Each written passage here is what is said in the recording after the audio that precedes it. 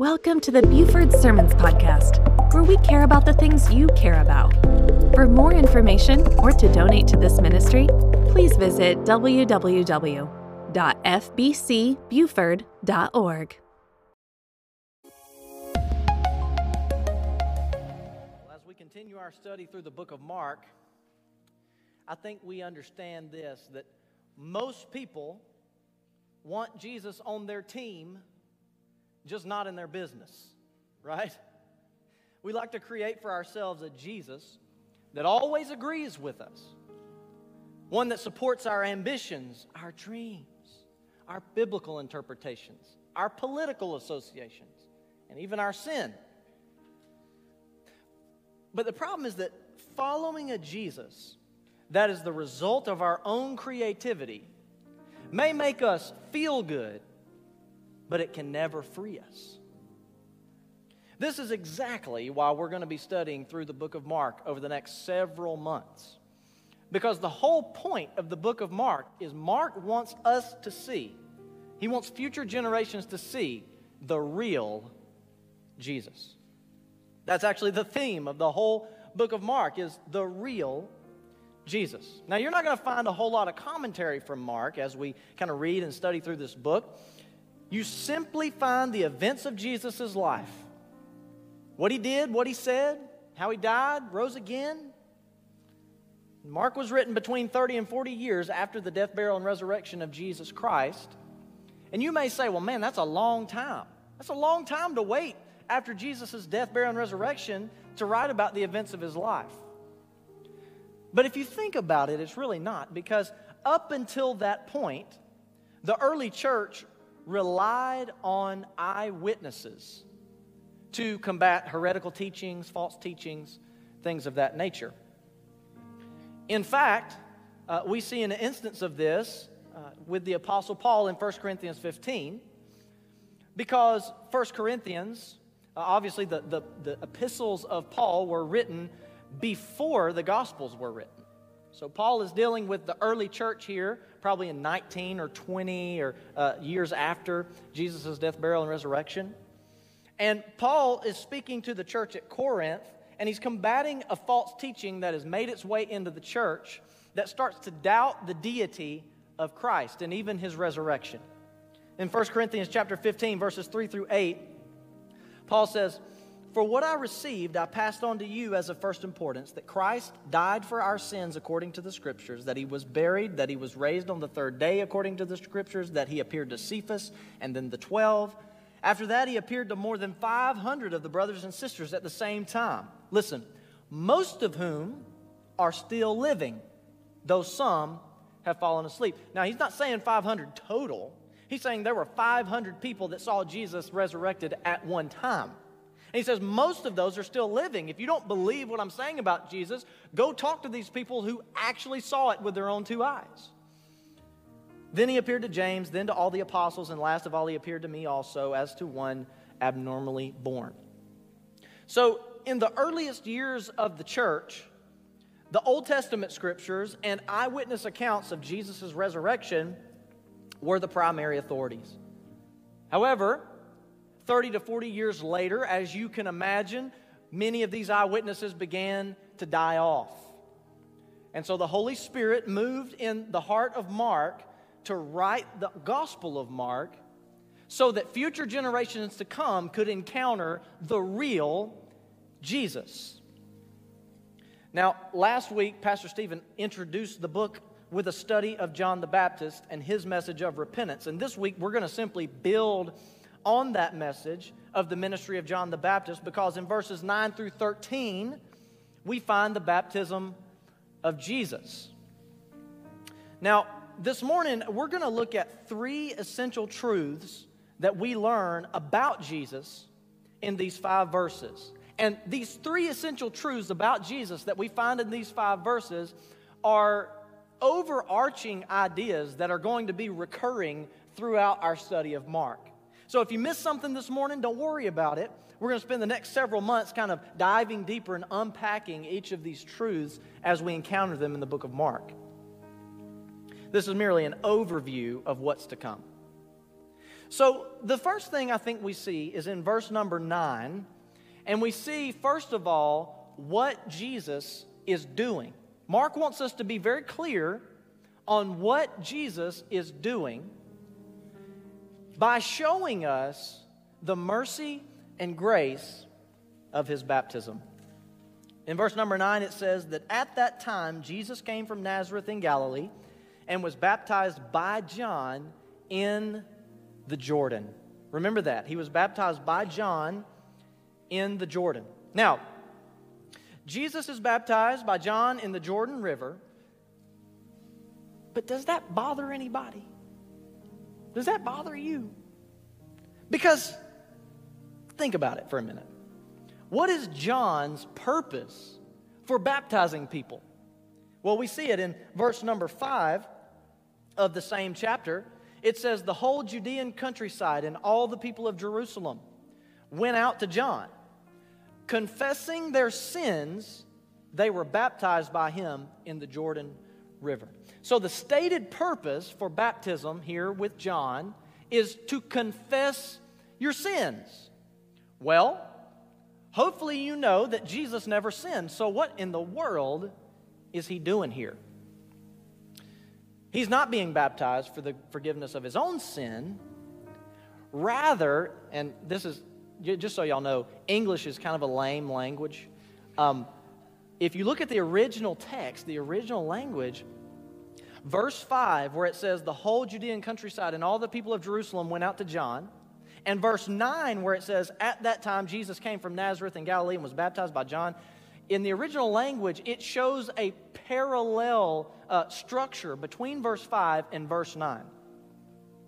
So what that really means for us is that Jesus is not being baptized for the forgiveness of his own sin, but he's being baptized in order to identify with the sins of others. Specifically in this event, he identified with the nation of Israel. He identified with our sin so that he could die for our sin. And all he asks of us is that we merely repent of our sin so that through him we can die to our sin. Now, it's helpful for us to remember that Jesus' early ministry, right here in this passage in particular, was pretty much exclusively to the Jews. In fact, on several occasions, he says that he came first to the Jews and then to other people, whether it be Samaritans or Greeks or what have you. So here in this text, as he's baptized, all of the imagery that we see, all of the symbolic events that we see here in the baptism of Jesus would have really meant something to Jewish people. And I want to show you that. In fact, Jesus says, do not think that I have come to abolish the law or the prophets. I've not come to abolish them, but to fulfill them. Anytime you see Jesus doing something, you need to understand this, that he is the fulfillment of the Old Testament law and promises. In other words, he is the true and better version of all of the Old Testament pictures of salvation. Christ is the true salvation that we only catch a glimpse of in the Old Testament. Now, many of you may be familiar with the story of Moses leading the people of Israel out of the slavery of Egypt and into across the Red Sea and into the wilderness. Many of you are familiar with that event. And it was an important event in the history of the nation of Israel. But the Apostle Paul goes so far as to describe Moses as a type of Christ, and this event, crossing the Red Sea, as a type of baptism. In 1 Corinthians chapter 10, verses 1 and 2, Paul says, "For I do not want you to be ignorant of the fact, brothers and sisters, that our ancestors were all under the cloud, and that they all passed through the sea. They were all baptized into Moses in the cloud and in the sea." When Paul says that previous generations, did you see it there, were baptized into Moses, this is parallel language to his letter to the Romans in chapter 6 and verse 3, where Paul says there that those who are saved today are baptized into Christ. he's drawing a correlation between Moses and Jesus. Now listen very carefully.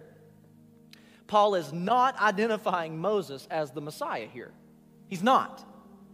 But as an Old Testament picture of the coming Messiah. And Paul identifies the Red Sea event as a type of baptism. But here's the thing. All Old Testament examples of baptism and salvation are incomplete.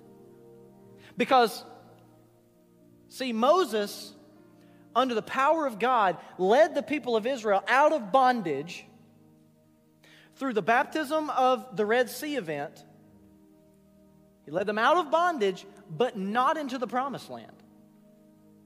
They wandered in the wilderness for 40 years because of their disobedience, because of their sin, because of their unbelief. It wasn't until 40 years later that the baptism of another led them into the promised land. And that person was Joshua. Now I'm going to read Joshua chapter 3, verses 7 and 8, and then you're going to pick up with me on the screen with verse number 14. So Joshua chapter 3, I'm going to start in verse 7. It says, "And the Lord said to Joshua, Today I will begin to exalt you in the eyes of all Israel, so that they may know that I'm with you as well as I was with Moses. Tell the priests who carry the Ark of the Covenant, when you reach the edge of the Jordan's waters, go and stand in the river." So on the screen, so when the people broke camp to cross the Jordan, the priests carrying the Ark of the Covenant went ahead of them. Now the Jordan is at flood stage all during harvest, yet as soon as the priests who carried the ark reached the Jordan and their feet touched the water's edge, the water from upstream stopped flowing. It piled up in a heap a great distance away at a town called Adam in the vicinity of Zarethan, while the water flowing down to the Sea of Arabah, that is, the Dead Sea, was completely cut off. So the people crossed over, listen, opposite Jericho. Opposite Jericho. Hang on to that. The priests who carried the Ark of the Covenant of the Lord stopped in the middle of the Jordan and stood on dry ground while all Israel passed by until the whole nation had completed crossing on dry ground. So you have Moses, who was a type of Christ in the Old Testament, bringing the people out of bondage, but not into the promised land. Years later, you have Joshua, who is also a type of Christ in the Old Testament, leading the people into the promised land, but he's not the one that led them out of bondage. And years later, here you have Jesus. In Mark chapter 1, he is standing as he's being baptized in what river? The Jordan River. What river did the people of Israel cross over to get into the promised land? The Jordan River. Here's what's even crazier. It doesn't explicitly say it in the text, but scholars are pretty much in agreement on this fact that Jesus was most likely baptized in the Jordan River at Jericho. So it's very likely that Jesus was baptized in the exact spot that the people of Israel crossed from the wilderness into the promised land. So what does all of this mean to a group of people that have grown up hearing these stories about their ancestors, Moses and Joshua, leading the people of Israel out of bondage and into the promised land? What does Jesus' baptism mean to them, and what does it mean to us today? It means that Jesus is the true and better Moses. He is the true and better Joshua. What others were only able to do in part, he completed in full. He is the one that not only brings us out of the bondage of sin, he's also the one that leads us into new life, who gives us a new name, who makes us a new creation in Christ. We've been changed. This is a picture of his purpose. His baptism is a picture of his purpose. And his purpose is to extend mercy to us by forgiving our sin and freeing us from bondage, and to extend grace to us by giving us his righteousness. The 1994 film, The Shawshank Redemption, is about a group of men in the fictional Shawshank prison. Now, I'm not suggesting that you all make a family movie night out of the Shawshank Redemption, okay? Hear me say that. But there's something in this movie that I think is really powerful as we talk about this subject. There's a character in the movie named Brooks Hatlin. And after 50 years in jail, from 1905 to 1955, he's let out on parole and sent to a halfway house. But it's funny because before he's let out of jail, there's a scene in which he contemplates committing another crime just so he can stay in jail. But he doesn't end up doing it, and they let him out on parole, and he lasts about a week before he decides to take his own life. Now, why would somebody who's been in bondage for 50 years, who's been freed from that bondage, why would they choose to long for the prison and end their life in freedom? Well, it's because his identity had become who he was in the prison.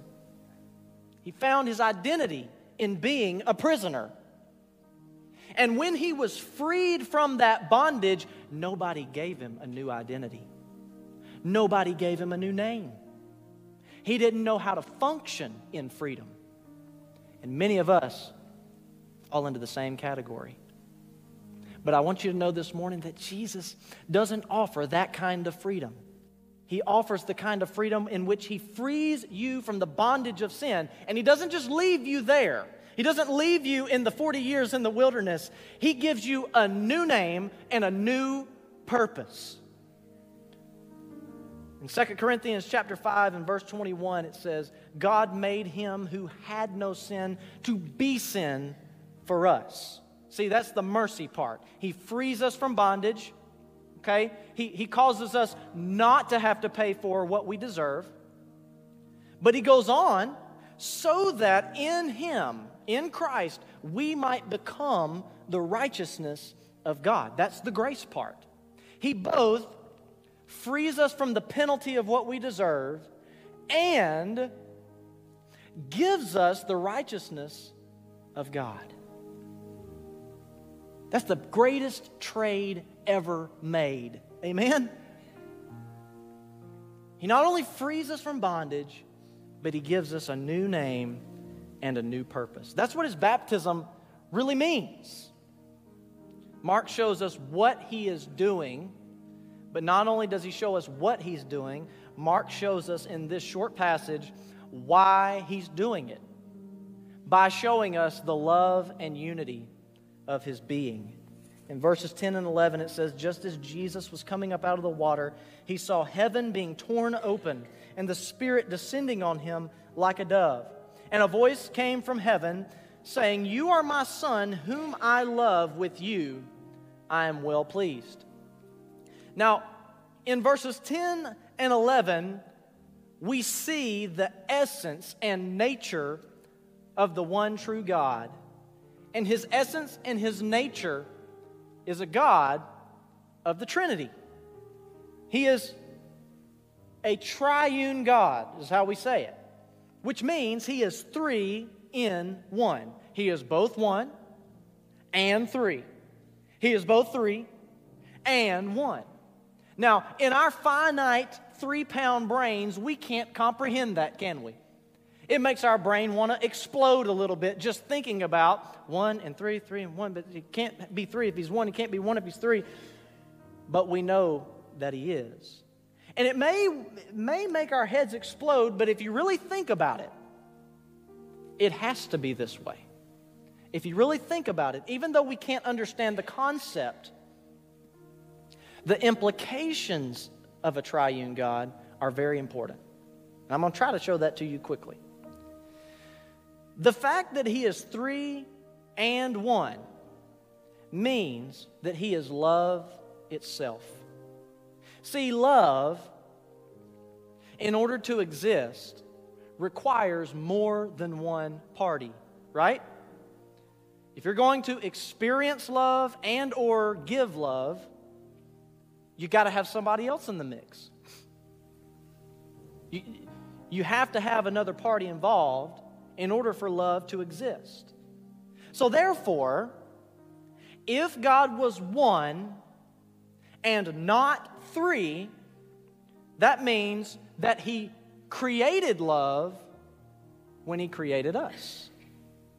And it also means that He is in our debt when it comes to love.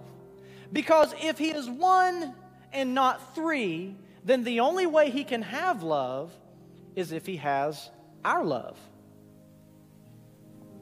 But we know that's not true. Because 1 John chapter 4 and verse 8 says, "Whoever does not love does not know God, because God is love." It does not say that God created love. It does not say that God instituted love. It says that God is love. And the only way He can be love, the only way His being can actually be love, is if He's three and one. God the Father, God the Son, and God the Holy Spirit have existed for all of eternity and will exist for all of eternity future in perfect love, in perfect harmony with each other.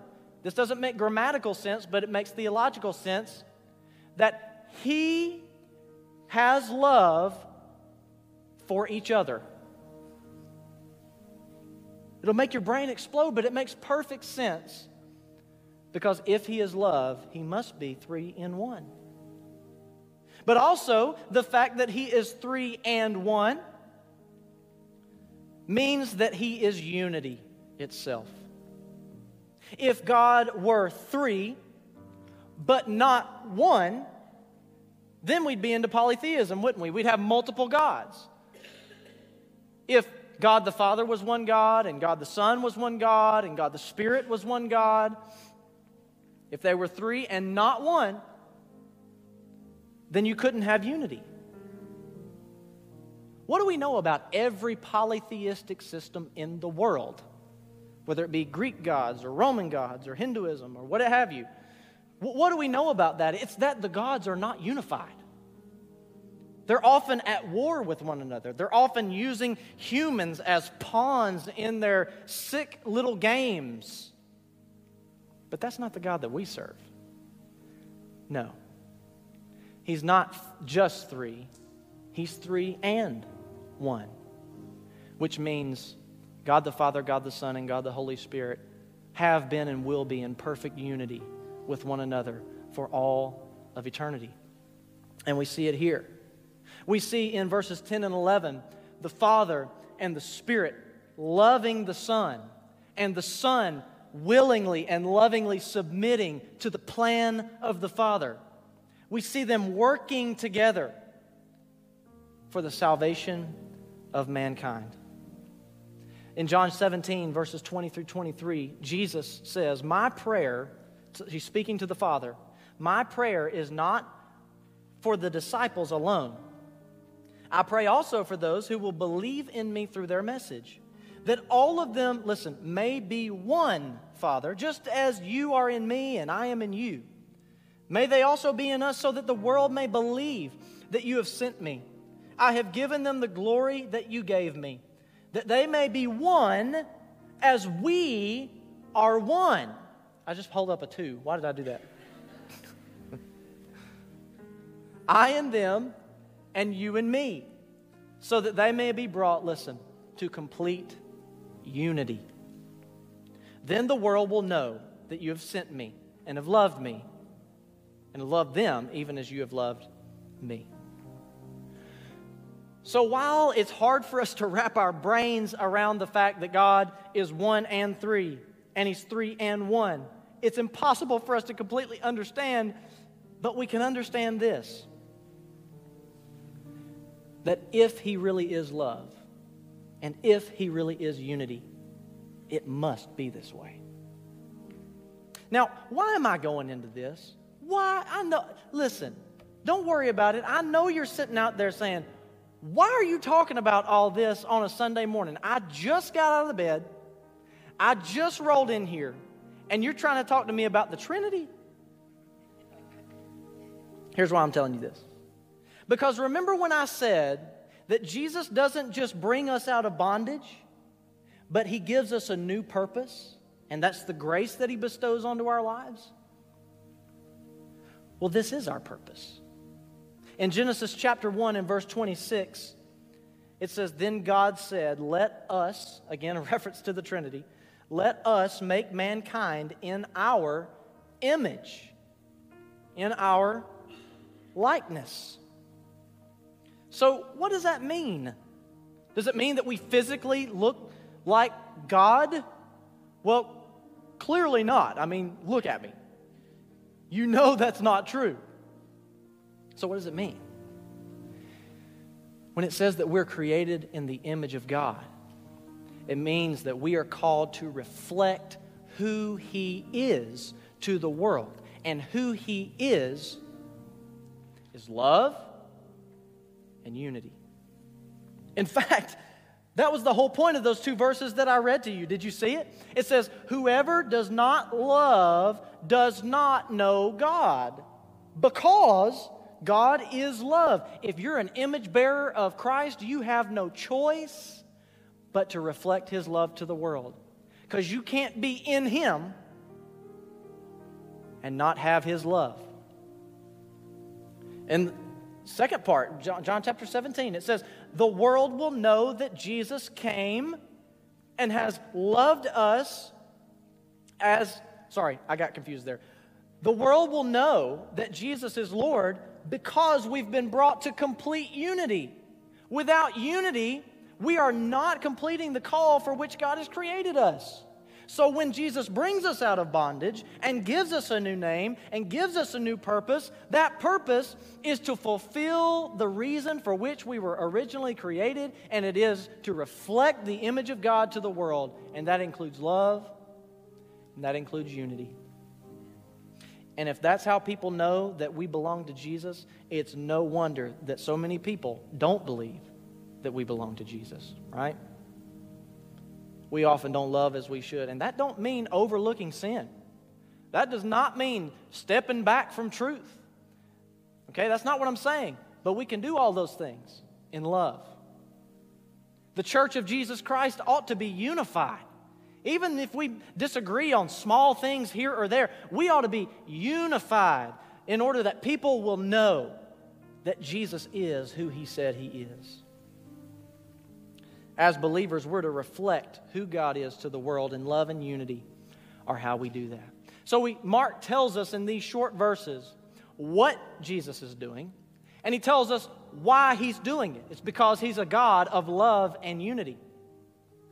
But the last thing He shows us is Mark shows us how He's doing it by showing us the trials and temptations of His battle. In verses 12 and 13, it says, "At once the Spirit sent Jesus out into the wilderness. And He was in the wilderness 40 days being tempted by Satan. He was with the wild animals, and the angels attended Him." Now, after Jesus' baptism, there was no great celebration amongst the people. Instead, Jesus is sent out into the wilderness for 40 days to be tempted. Now remember, the early part of His ministry was to the Jews. So this is a significant event as well. Because remember how I said that Moses' baptism brought them out of bondage, but then led them into 40 years of the wilderness because of their unbelief and disobedience? Well, in the same way, Jesus was baptized, and then the Spirit sent Him into the wilderness not for 40 years, but for 40 days. That would have been significant to them. Jesus wandered in the wilderness for 40 days, except He did what the children of Israel could not do. He wandered without sin. Where the people of Israel were disobedient, sinful, unbelieving, Jesus went to the wilderness and He endured every temptation that they endured, except He did so without sin. So, how's He going to make a way for us to be restored, to be the image bearers that we were created to be? By going through every trial and temptation we will go through, do so without sin, and then die for it. So let me ask you this. If you're going through a difficult time, if you're going through a struggle, and you go to somebody for help and you say, man, I'm really struggling with this sin, or I'm struggling with this hard issue that I'm going through, and that person looks at you and says, well, you know what? I hear what you're saying. Here's what you should do. Step 1, step 2, step 3, step 4, step 5. I'm going to give you a 5-step process to work out that issue in your life. Is that more helpful, or is this more helpful? You go to someone, you pour your heart out to them, you say, I'm struggling with this issue, and they look back at you, and they don't give you a list of steps, but they say this: I understand, because I've been through what you're going through, and even worse. And I will walk with you. Which one's more helpful? Of course, the latter is more helpful. And therefore, that's the kind of salvation that Jesus offers. There's a poem entitled Jesus of the Scars that talks about this idea. And at the end of the poem by Edward Shillitoe, it says this: the other gods were strong, but thou wast weak. They rode, but thou didst stumble to a throne. But to our wounds, only God's wounds can speak. And not a God has wounds, but thou alone. Only our God has wounds. And to our wounds, only God's wounds can speak. And those wounds were given to him because of us. And he took them on our behalf, so that we could take on his righteousness. Hebrews chapter 4, verses 15 and 16 says this, and then I'm done. For we do not have a high priest who is unable to empathize with our weaknesses, but we have one who has been tempted in every way, just as we are, yet he did not sin. Let us then approach God's throne of grace with confidence, so that we may receive mercy and find grace to help us in our time of need. Are you in a time of need this morning? I can tell you this: if you've never repented of your sin and given your heart to Jesus Christ, you most definitely are in a time of need. You need the mercy and grace that Jesus Christ offers you. And you need to know he's not offering it to you because he needs something from you. He's offering it to you because he is love and he is unity. And he simply wants to pour that love out onto your life and give you the opportunity to have a home in heaven for all of eternity. He desires to have a relationship with you even though he doesn't need one. How amazing is that? Only this kind of God would leave heaven's throne to be born of a virgin, to live a sinless life, and then die for our sins. He didn't ride, but he stumbled to the throne. And he did it not because he had to, but because he loved us enough to do it. So this morning, it's pretty simple. Have you ever trusted in Christ as your Savior? If not, it's very simple. All you must do is humble yourself, confess your sins before him, and he will forgive you. He will not only bring you out of bondage, he will give you a new name, make you a new creation, give you the new purpose of being an image bearer of the Creator of the universe. If you have trusted in Christ, then I wonder, when's the last time you considered his mercy and his grace? When's the last time you considered that he is a God of love and unity? When's the last time you considered everything that he gave for us? Are you reflecting the love and unity of our God? Just a moment, we're going to have a time of invitation. We're going to sing praises to our King. As soon as I pray, Pastor Stephen's going to come up and give you that invitation. I would encourage you to respond as God moves on your heart to do so. We hope that you have been blessed and challenged by this message.